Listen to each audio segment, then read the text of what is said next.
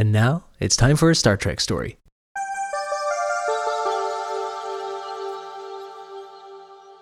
We were talking and singing little Phil Collins here. And as we all know, Phil Collins is the king of romance. Is this a horny episode? Yeah, maybe. Bonk. Yeah.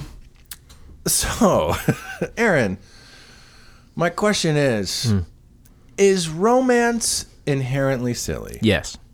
Thank you for listening, everyone.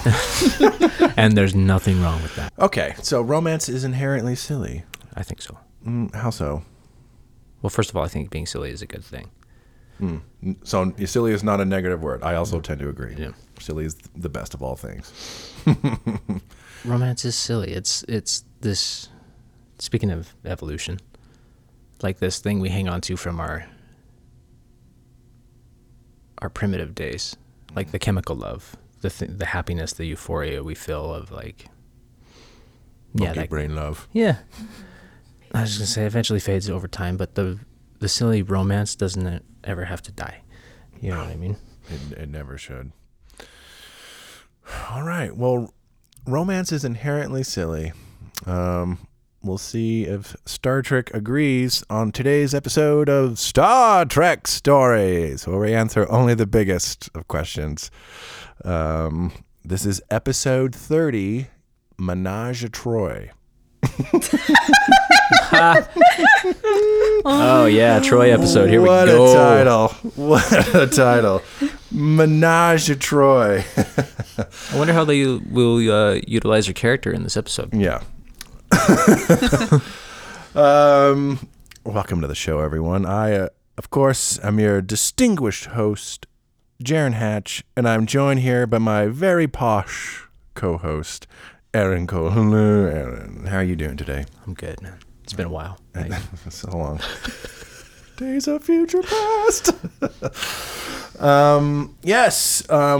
We are deep in our look at the TNG Renaissance. It's been a lot of fun so far.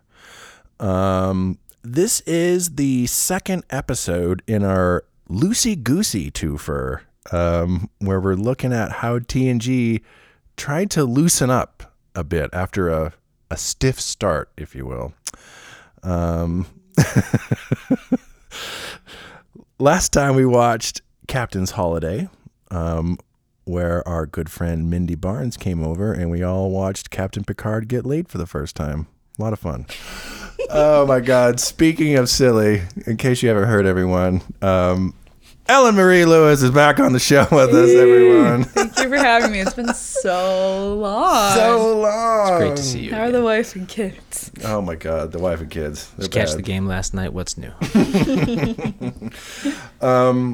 Ellen is, of course, one of our Star Trek noobs that we're in the middle of introducing to TNG for the first time.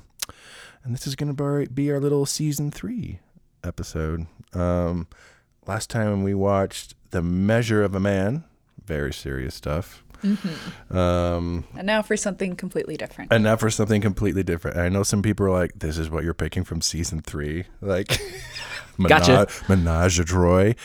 You know, if we only did just the all-time greats from every season, it just wouldn't give an accurate snapshot of the show. You got to throw in, if you are introducing someone to Star Trek and you aren't showing them the silly ones, shame on you. Yeah, and the show Shame on you. Our show would be like 3 seasons long, maybe. Right. I also want to say, like, my first introduction to watching Star Trek, watching the original series, was the Vulcan mating season episode where Spock was literally so horny that he could die. Yeah. No. So I think this is, from what I can understand about this episode, this is going to be a nice full circle moment. Full circle. Here we go. We're back to horny Star Trek, everyone. Star Trek at its prime. You know, we talked a little bit about this, Ellen. And ever since I've known you, you have always been someone who has had a deep appreciation for camp, for all things silly and punny. I don't know how you feel on this. For me, silliness is always, it's ridiculous. I think sometimes silly too often, though, gets regarded as it's not important. But for animals to crack jokes and to share humor, there is a very tiny number of animals that have shown any kind of capacity for humor, because I think it takes some level of awareness. Mm-hmm. You have to be able to get the joke for it to work. So for me, I'm like, I think silliness speaks to a lot about the human condition. It's not just unimportant. I think it's very bonding.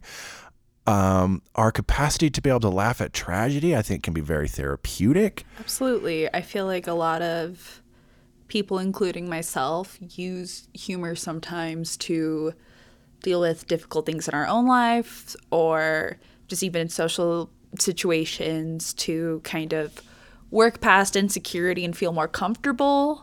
Mm-hmm. Humor can be a big part of that as well. Mm-hmm. Also, just knowing that both of you come from an acting background, I've had a lot of people I know who act say that comedy is a lot more difficult to do than drama. It is. It is. It requires a lot. This is why, I mean, not every comedian, but we've talked earlier on the show about Bill Hader. And light of my life. One of the funniest guys out there right now. Mm-hmm. But he has got some dramatic chops. Mm-hmm. He can bring it. He's really good in Barry. He's great in Barry. He's great in The Skeleton Twins, if any of you have seen that. I haven't.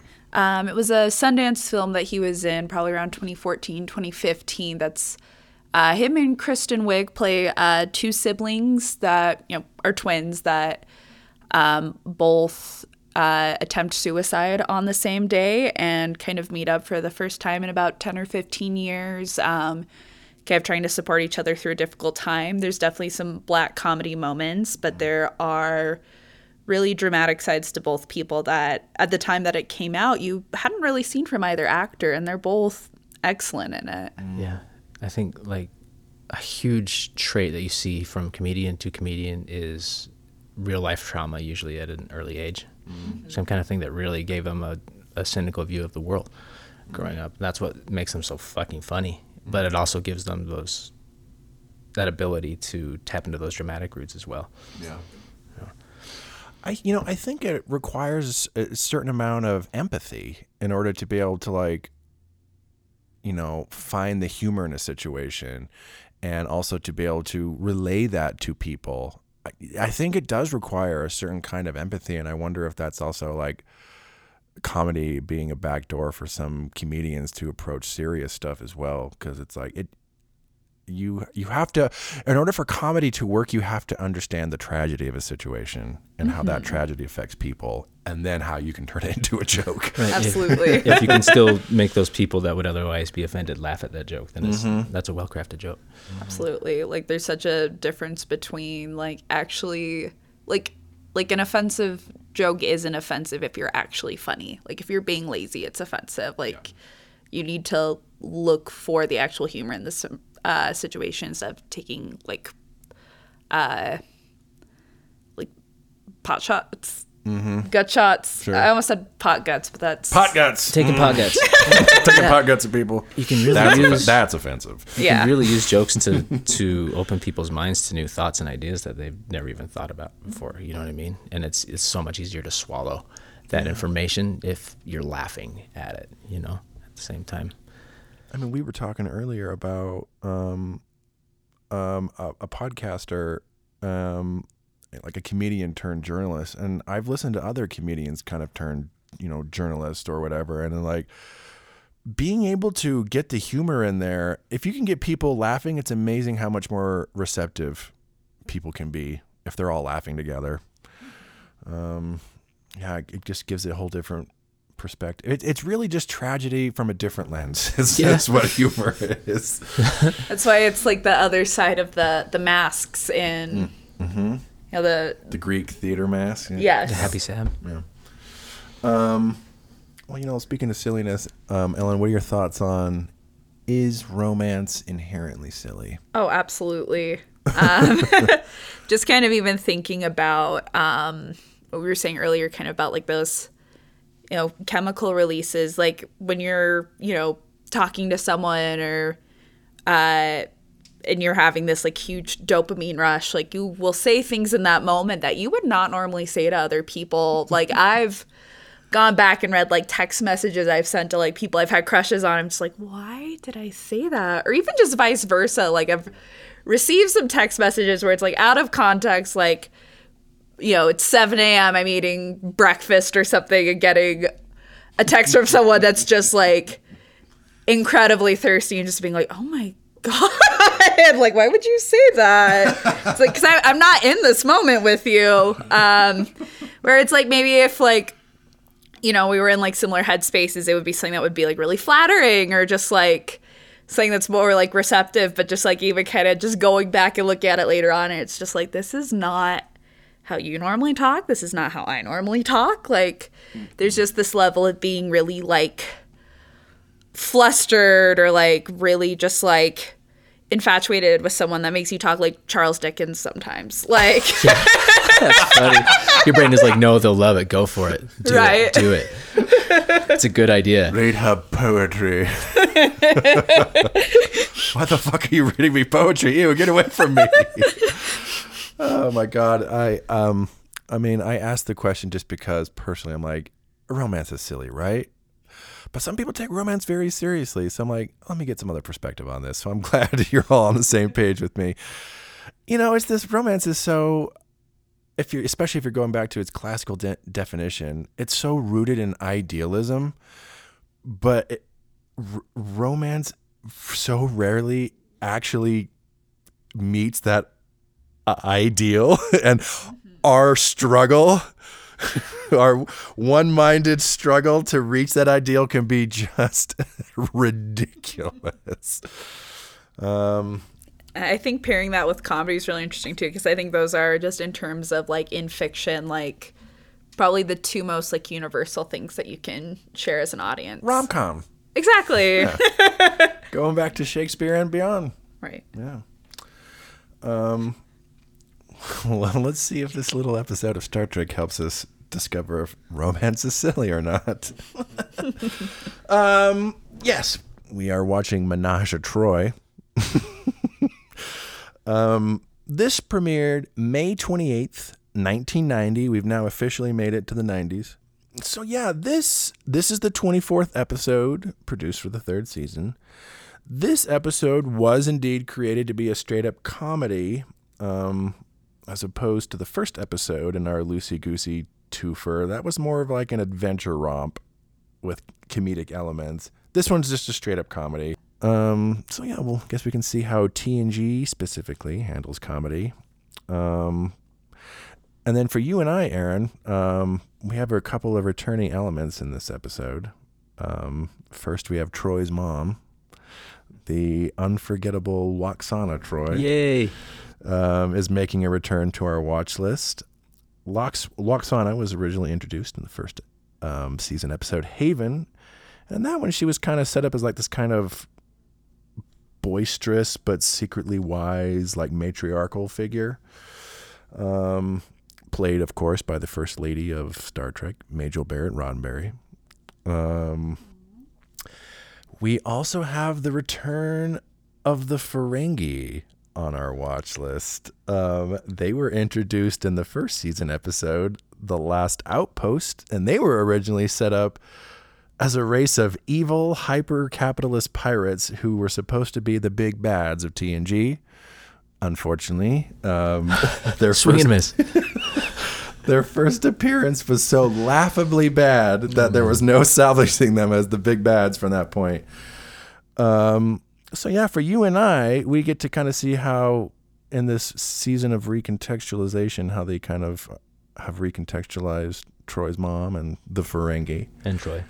And Troi. Well, not really. And for you, Ellen, this will be your first introduction to some of these things. The Ferengi, they are a classic Star Trek race. And Troi's mom is unforgettable. I'm excited to see in what context you mean that by. Yeah. Yeah, so for those of you at home, this is your invitation to watch. Star Trek The Next Generation is streaming on Paramount+. You can find it by bringing up Season 3, Episode 24, And we will be back after we all have a Ménage à Troi.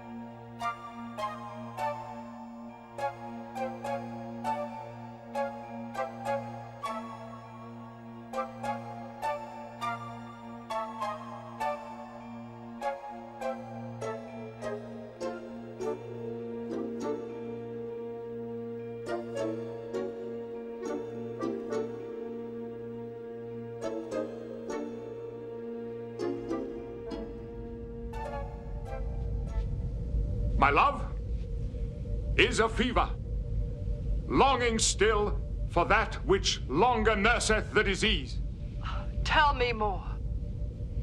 In faith, I do not love thee with mine eyes, for they in thee 1,000 errors see, but 'tis my heart that loves what they despise, who, in despite of view, art pleased to dote. Shall I compare thee to a summer's day? Thou art more lovely and more temperate. Let me not You didn't tell me that you and Captain Picard were... You said you didn't want to hear about my other romances.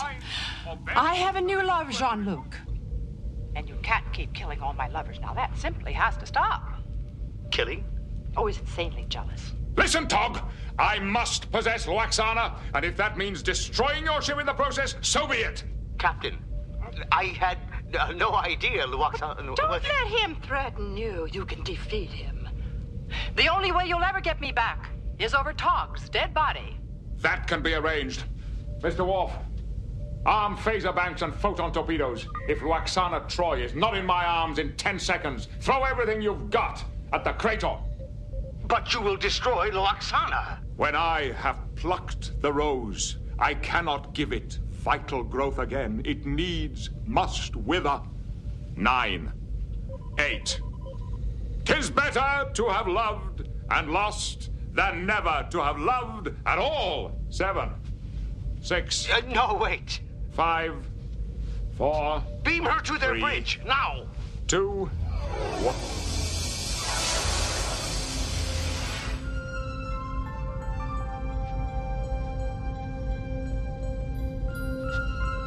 You wonderfully jealous fool, you.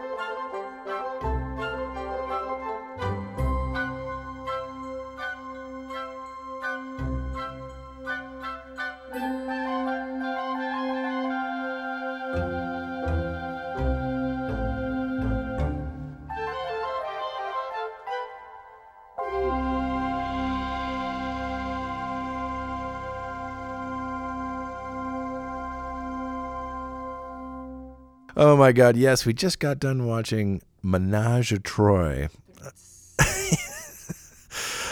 In case you did not watch it with us or have never seen this episode, basically what happens is that Commander Riker, Counselor Troi, and Counselor Troi's mom, Loaxana, gets kidnapped by a Ferengi Admirer,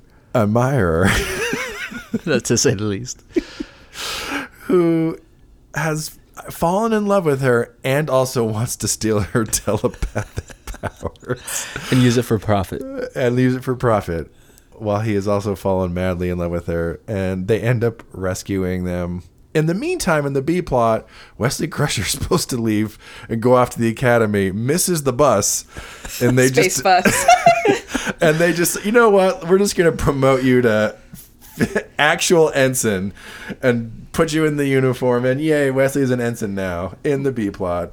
Yeah, Ellen, thoughts coming off of Ménage à Troi?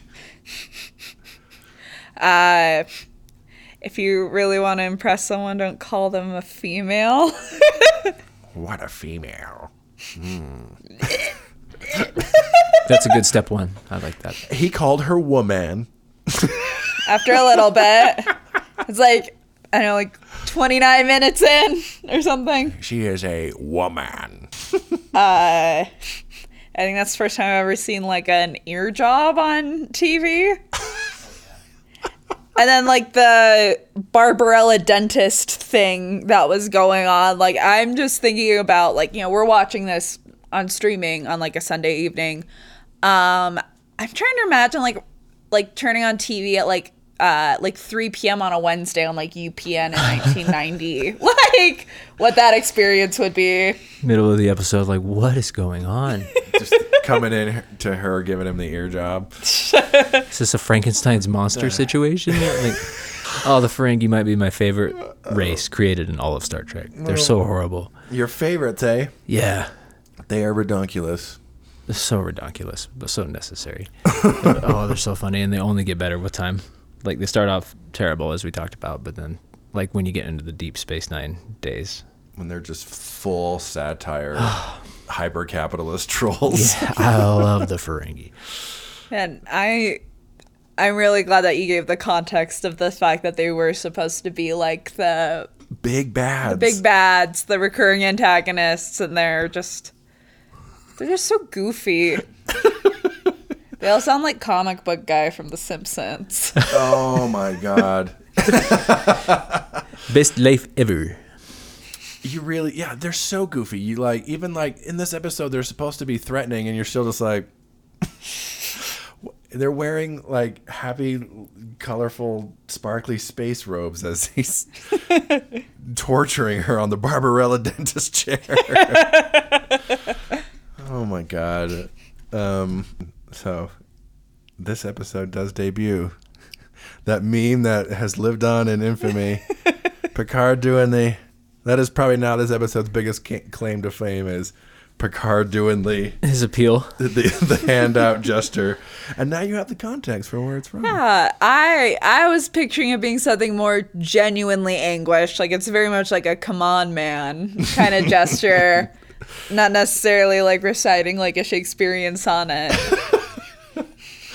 Oh my god! I think it was you, Aaron, who was talking about like how fun it is to see someone who is like an incredibly talented actor playing someone who is not very good at acting. Yeah, it's so funny. It's really fun. Yeah. Aaron, thoughts on Ménage à Troi? What a wild episode. And it's season 3 too, which is like, this is regarded as the good stuff. Yep. Like, oh, this is when the show gets good. We promise. Mostly. This is one of the goofiest episodes of Star Trek I've ever seen. It's so funny. Anytime Troy's mom comes into the picture, it's going to be a good episode. It's going to be but the fun thing about Troy's mom is that she's always a wild card, because some of the episodes she gets are super serious and like, oh, this is so sad. And then she just gets some of the goofiest, like, what the fuck did I just watch episodes? There's like no middle ground with her. It's one or the other. Mm-hmm. Oh my God. Yeah, this episode is super goofy. It's very silly. It's extremely goofy. Extreme. It's one of the, they said they wrote it. Here's the weird thing about this one. I feel like this is like, so there was a concerted effort to make this a comedy and to do more comedy episodes. And I'm like, it feels just almost like a regular Star Trek episode that's just really goofy rather than being like an actual. Had a few moments of like, okay, that's like Picard at the end doing the whole shtick. Okay, that's definitely comedic stuff.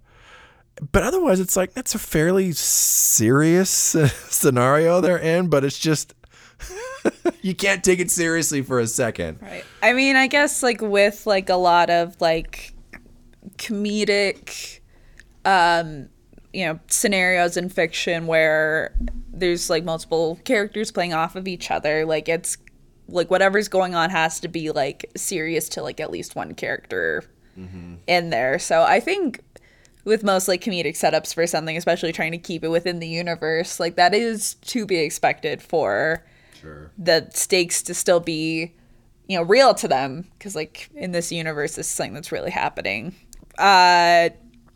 Just I feel like they really capture like the generational differences that some people experience with like in mother-daughter relationships very well. Obviously, like very much like Taken to 11, like a very goofy version of that. But I know this is a much different piece of media, but I was just thinking the other day about the relationship in Lady Bird between her and her mom. I was like, I can kind of see like shades of that, where like this mom has very like specific expectations for like her daughter that she doesn't necessarily vibe with, and also thinks that her resistance to that comes from like a place of like youthfulness. Like I think that's something that is taken to a huge extreme, but is something that I think a lot of people experience with their mothers. Like something that like I've experienced with my mom at times also, but probably in like less cunty outfits for lack of a better term. Like the gold zebra print like cleavage window dress, like iconic. Well, see, now we know where Deanna Troi gets her little her standard issue boob onesies and dresses. She gets it from her mom. Right. It's a cultural thing. You gotta have your titties out. Oh my god, incredible. Gosh, I just have to say also, I think this is the first episode I've seen like these characters in their like day off clothes, like their casual wear, and it is all very silly. I know this is probably something that like carries on into other episodes where they're dressed casually that are more dramatic. They're still wearing like a cobalt blue like karate robes. Oh, Riker's outfit and his trousers. Yes. Yeah. Computer, make me a pattern from Joanne's fabrics. I'm just like, I'm really shocked there's no one who's just wearing like some like sensible like New Balances and like jeans and a t-shirt. Like there's no like comfy dad core in the future. Like, oh no, it's all onesies and space lounge wear and wearing like a ball gown to go on like a picnic. Yeah, she's wearing like full on like lavender heels, just walking through the grass. Like she's not staying on like the sidewalk or the space sidewalk. Yes, of course, in the space park. She's going for a vision in lavender, certainly, head to toe.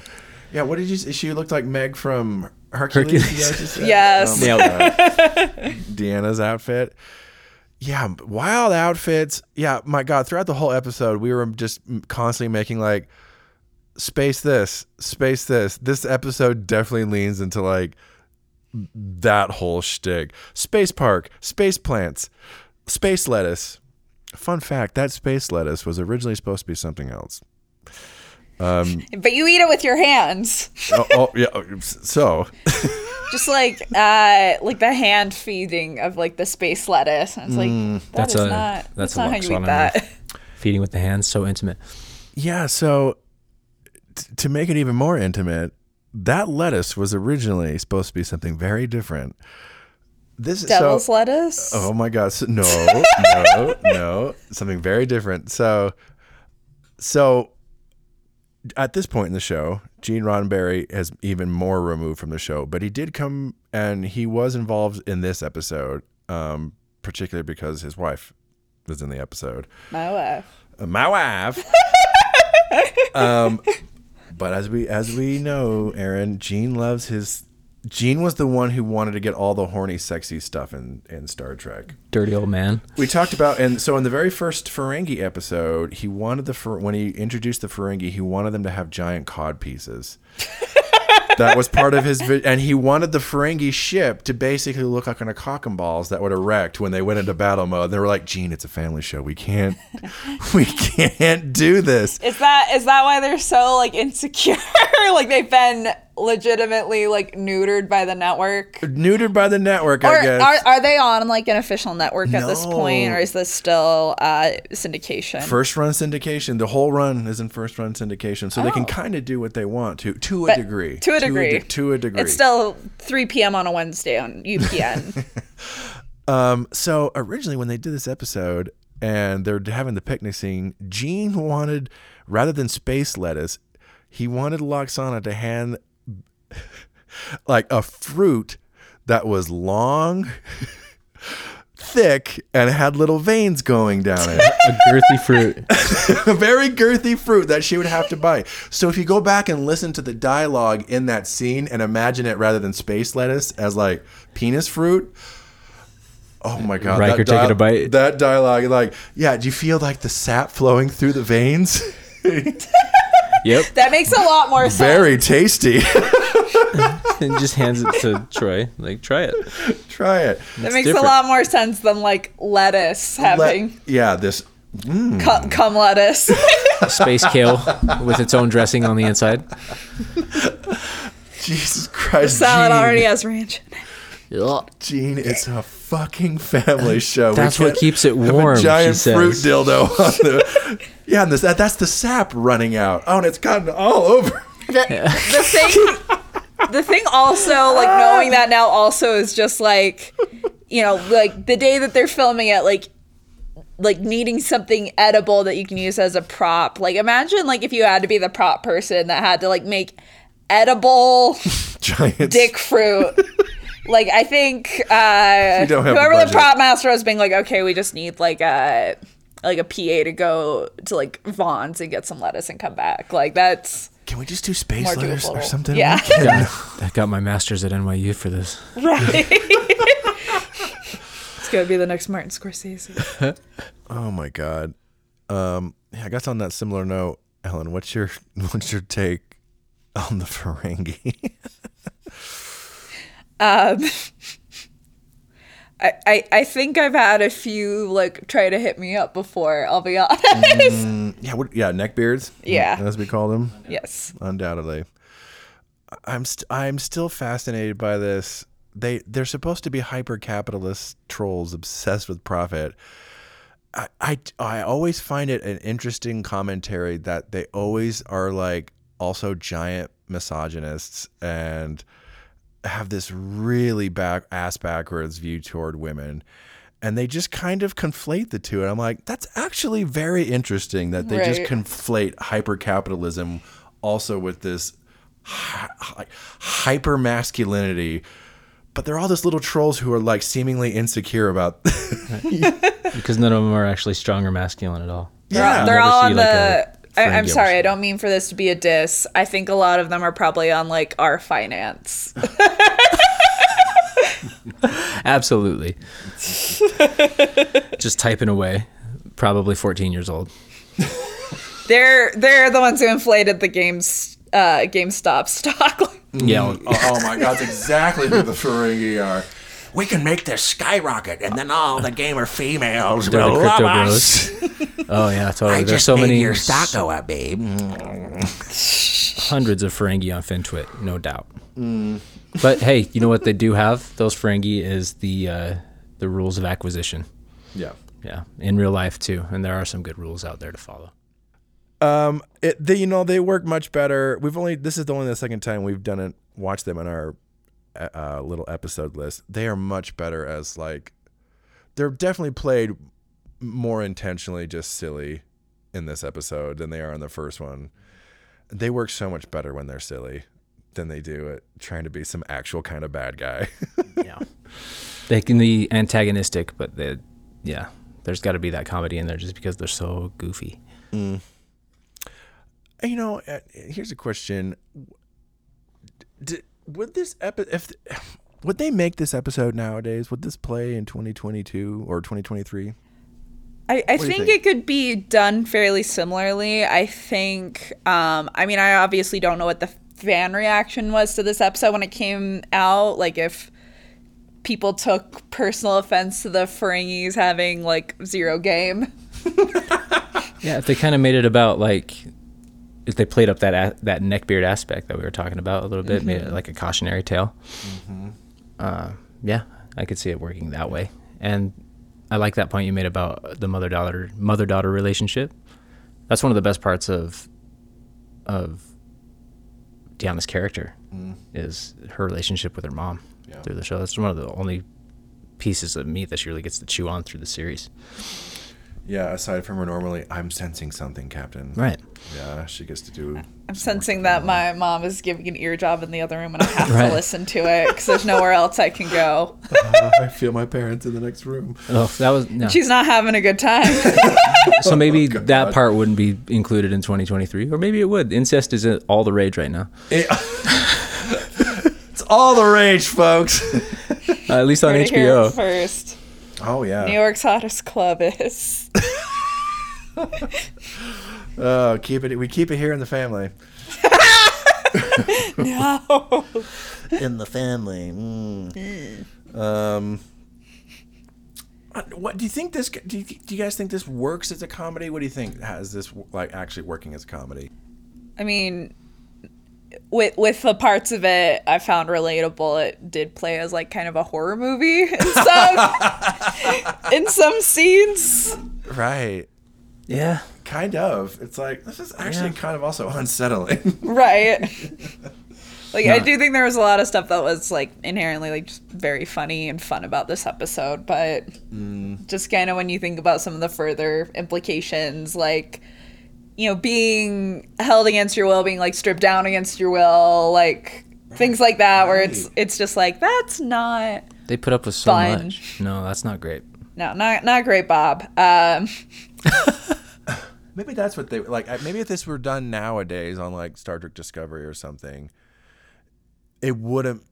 They wouldn't play it at all as like a silly, goofy episode. Maybe like they would actually take it seriously. It's like this is serious. It's like you're basically seeing like female coercion, and essentially rape.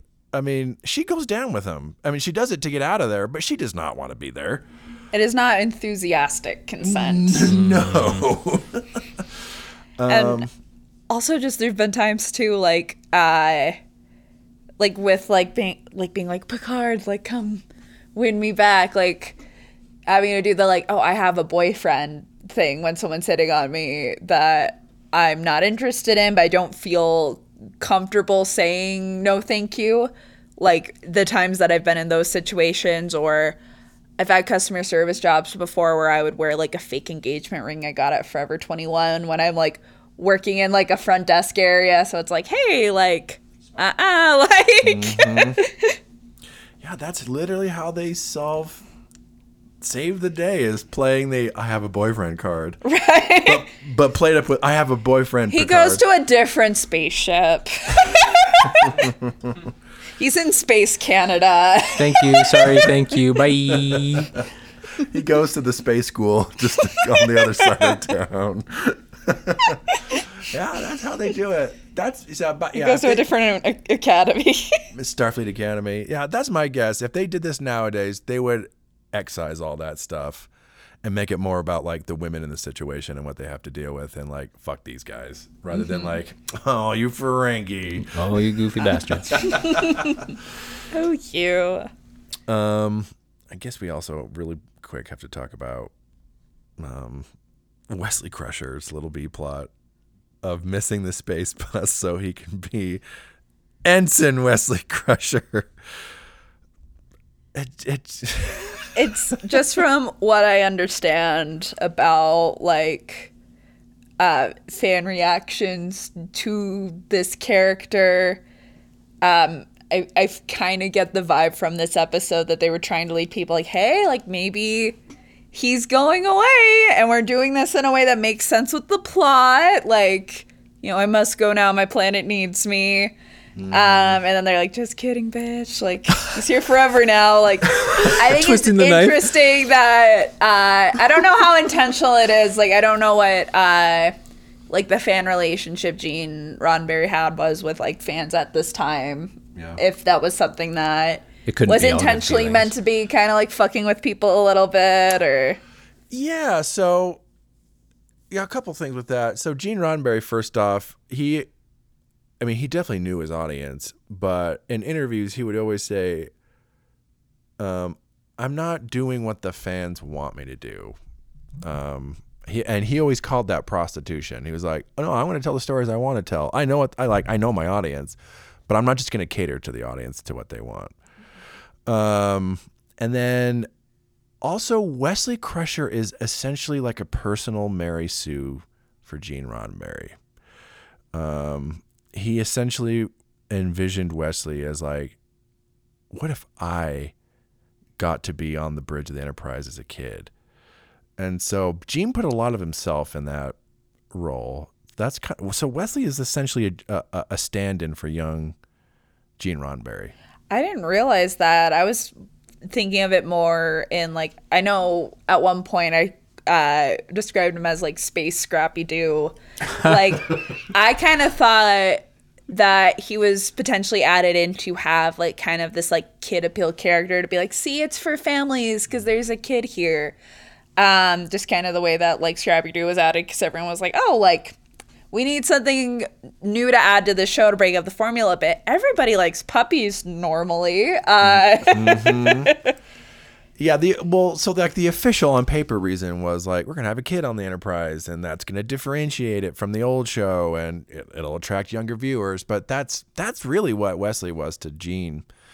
And in fact, in the day where they did Wesley coming in wearing the uniform, after they filmed all that, they did a ceremony where Gene Roddenberry gave Will Wheaton his little second lieutenant bars he had from World War II when he was in the Air Corps. That's really sweet. Colin Powell was actually there for the ceremony. What? General Colin Powell. Yeah, weird behind the scenes trivia. Yeah, he always meant a lot to Gene. So Gene always and Wesley and Will Wheaton has talked about Gene Roddenberry kind of being like a second dad when he was on the show. Because I watched. I don't know if any of you have seen on HBO the documentary. I think it's called Showbiz Kids. It's directed by, I'm forgetting his actual name, but Bill from Bill and Ted. But it's this. Oh yeah, God, what is it? I can't remember his name either. Oh, yeah. No one ever remembers Bill. My apologies, because I think Bill. he's a great. From Bill and Ted's. I know it's bogus, but way bogus, bro. Just with like his background being like a child actor, had access to talk to a lot of really prominent child actors, like past and present, and it seems like there was like a lot going on in like Will Wheaton's personal life at this time, and like, you know, being like a child actor, like, you know, is often like kind of a difficult situation. Like there aren't a lot of child actors who go into that line of work out of like a personal interest in acting. Yeah. So it's one of those things while I talk about this, like I know like the reputation of this character, and you know, from the episodes I've seen that he's in, I don't feel like, for me, he personally adds a lot to the story, but I also just want to make sure that I'm being really respectful of, like, how difficult it is being, like, a child in that industry, and that I'm not putting anything on this actor, because that doesn't seem like that was the case in some of the fan discussions that were going on at the time that this was airing. No, he got the death threats as a kid. Horrible. I mean, in more recent days, there's actually been more conversations about the ethics of child actors. And people are like, well, I mean, we can't not have kids in shows. I'm like, it's raised some interesting questions, like, because a lot of kid actors don't come out okay. Lots of them. It's pernicious. So, and it's, you have to, like, is it the environment or is it just the nature of the thing that's very confusing for kids? I mean, it's even just like an industry that is difficult for adults also. I mean, just very taxing. Even just thinking back on everything with Harvey Weinstein that came out, that there were just like people like who, you know, had like some really strong ties within the industry that, you know, it doesn't really matter necessarily like the other levels of privilege you have if you are still hold on to like are part of identities or communities that are still kind of inherently in these like really older systems seen as second class. There's a lot of ways that you can be taken advantage of and by some very powerful people. Poor Will. Yeah. He seems like he's okay these days, and From what I can tell, like he's doing good. yeah. If you're listening to this, well, We love you, Will. we're proud of you. You're doing amazing, sweetie. You've made it out. Like one of the better ones. Really. Yeah, very effervescent guy. Yeah. And, you know, we've talked about on the show before, Aaron, I don't think either one of us hate Wesley Crusher either. He's not our favorite. Sure. And he kind of drags down some of aspects of the show. But we love Will, and it's like, Wesley has its moments from time to time. Any final thoughts on Ménage à Troi? A+ title. A+ title. I know that this is something that you said becomes less and less prominent as this iteration goes on. But there was like another like more masculine character wearing a dress near the beginning when they have the like soiree. That was really fun to see. I'm kind of sad there weren't any mini skirts this time, but I guess for the event that they were also attending, that probably wasn't part of the dress code. So I'll accept like a nice tasteful ball gown.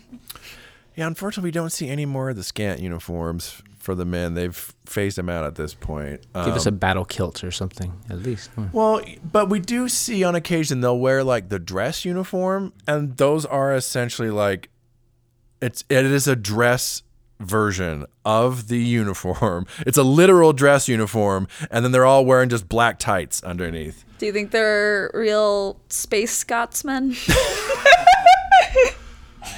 One thing I just want to add to, I know we're kind of getting towards the end of our discussion, just from what I've heard about these two kind of sillier episodes that also kind of play into like romance and sexuality, like the fact that like older women compared to like most stories that are told are like kind of being seen more as like objects of desire.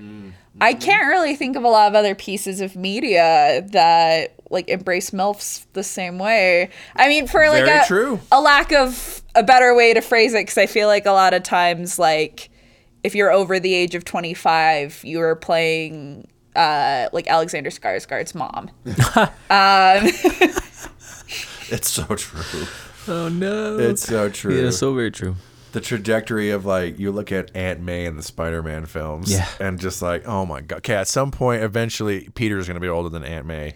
Gosh, going back to Alexander Skarsgård for a second, just even thinking about in a 5-year span, like obviously, like he didn't cast these roles. He didn't have a say in it, but Nicole Kidman played his wife on Big Little Lies, and then in The Northman that came out last year, Nicole Kidman plays his mother, and it's like, that is not a very fun thing to think about.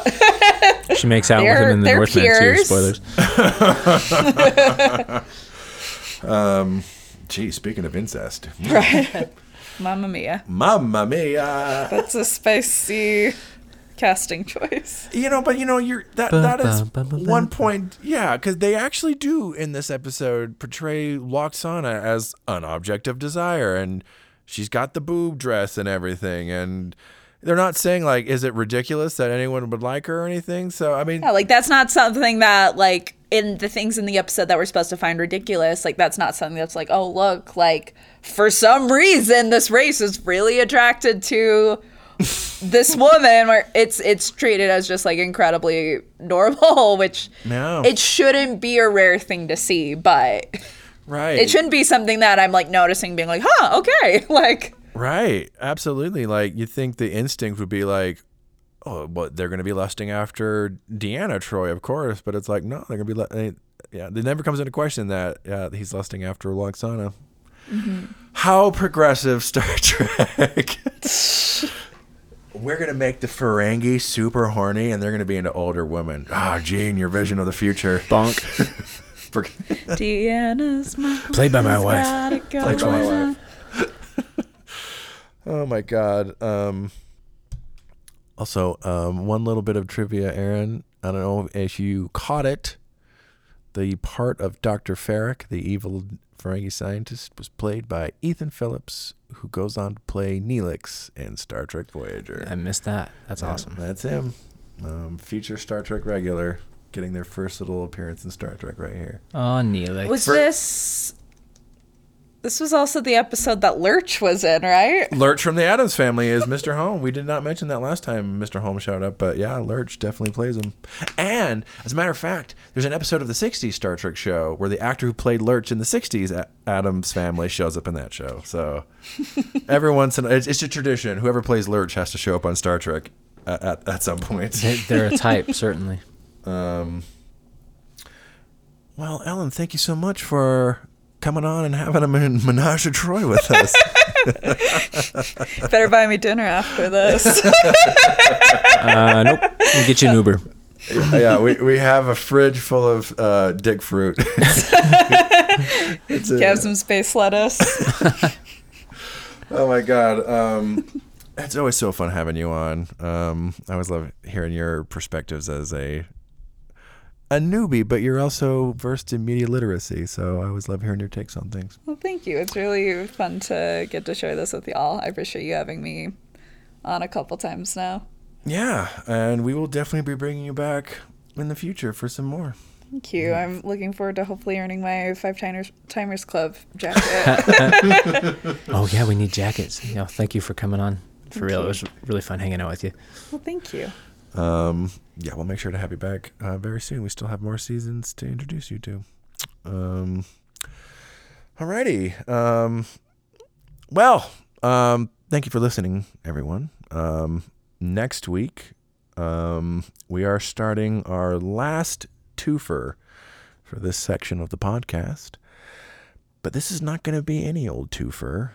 This is an actual two-parter from the show. We are going to be watching The Best of Both Worlds. No way. And we were just talking about Hannah Montana. This is crazy.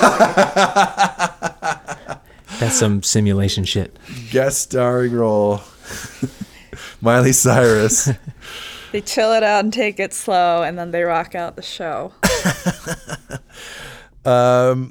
Yes, we're going to be watching The Best of Both Worlds. This is going to be the return of the actual big bads of the show, the Borg.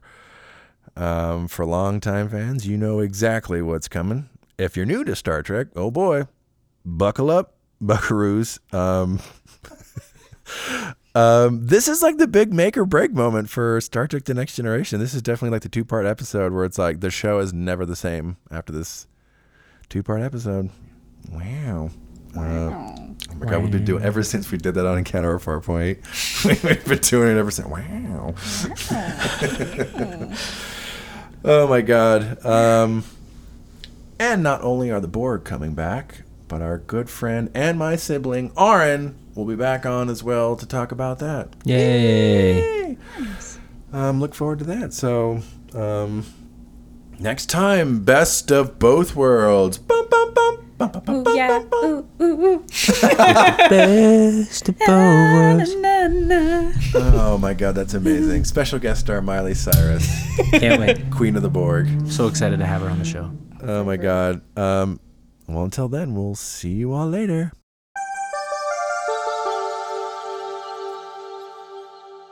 Thanks for listening. If you'd like to share us your own Star Trek story, you can email us at storiedstartrek@gmail.com. Or you can visit our Discord server. You can find us by clicking on the link in the show description.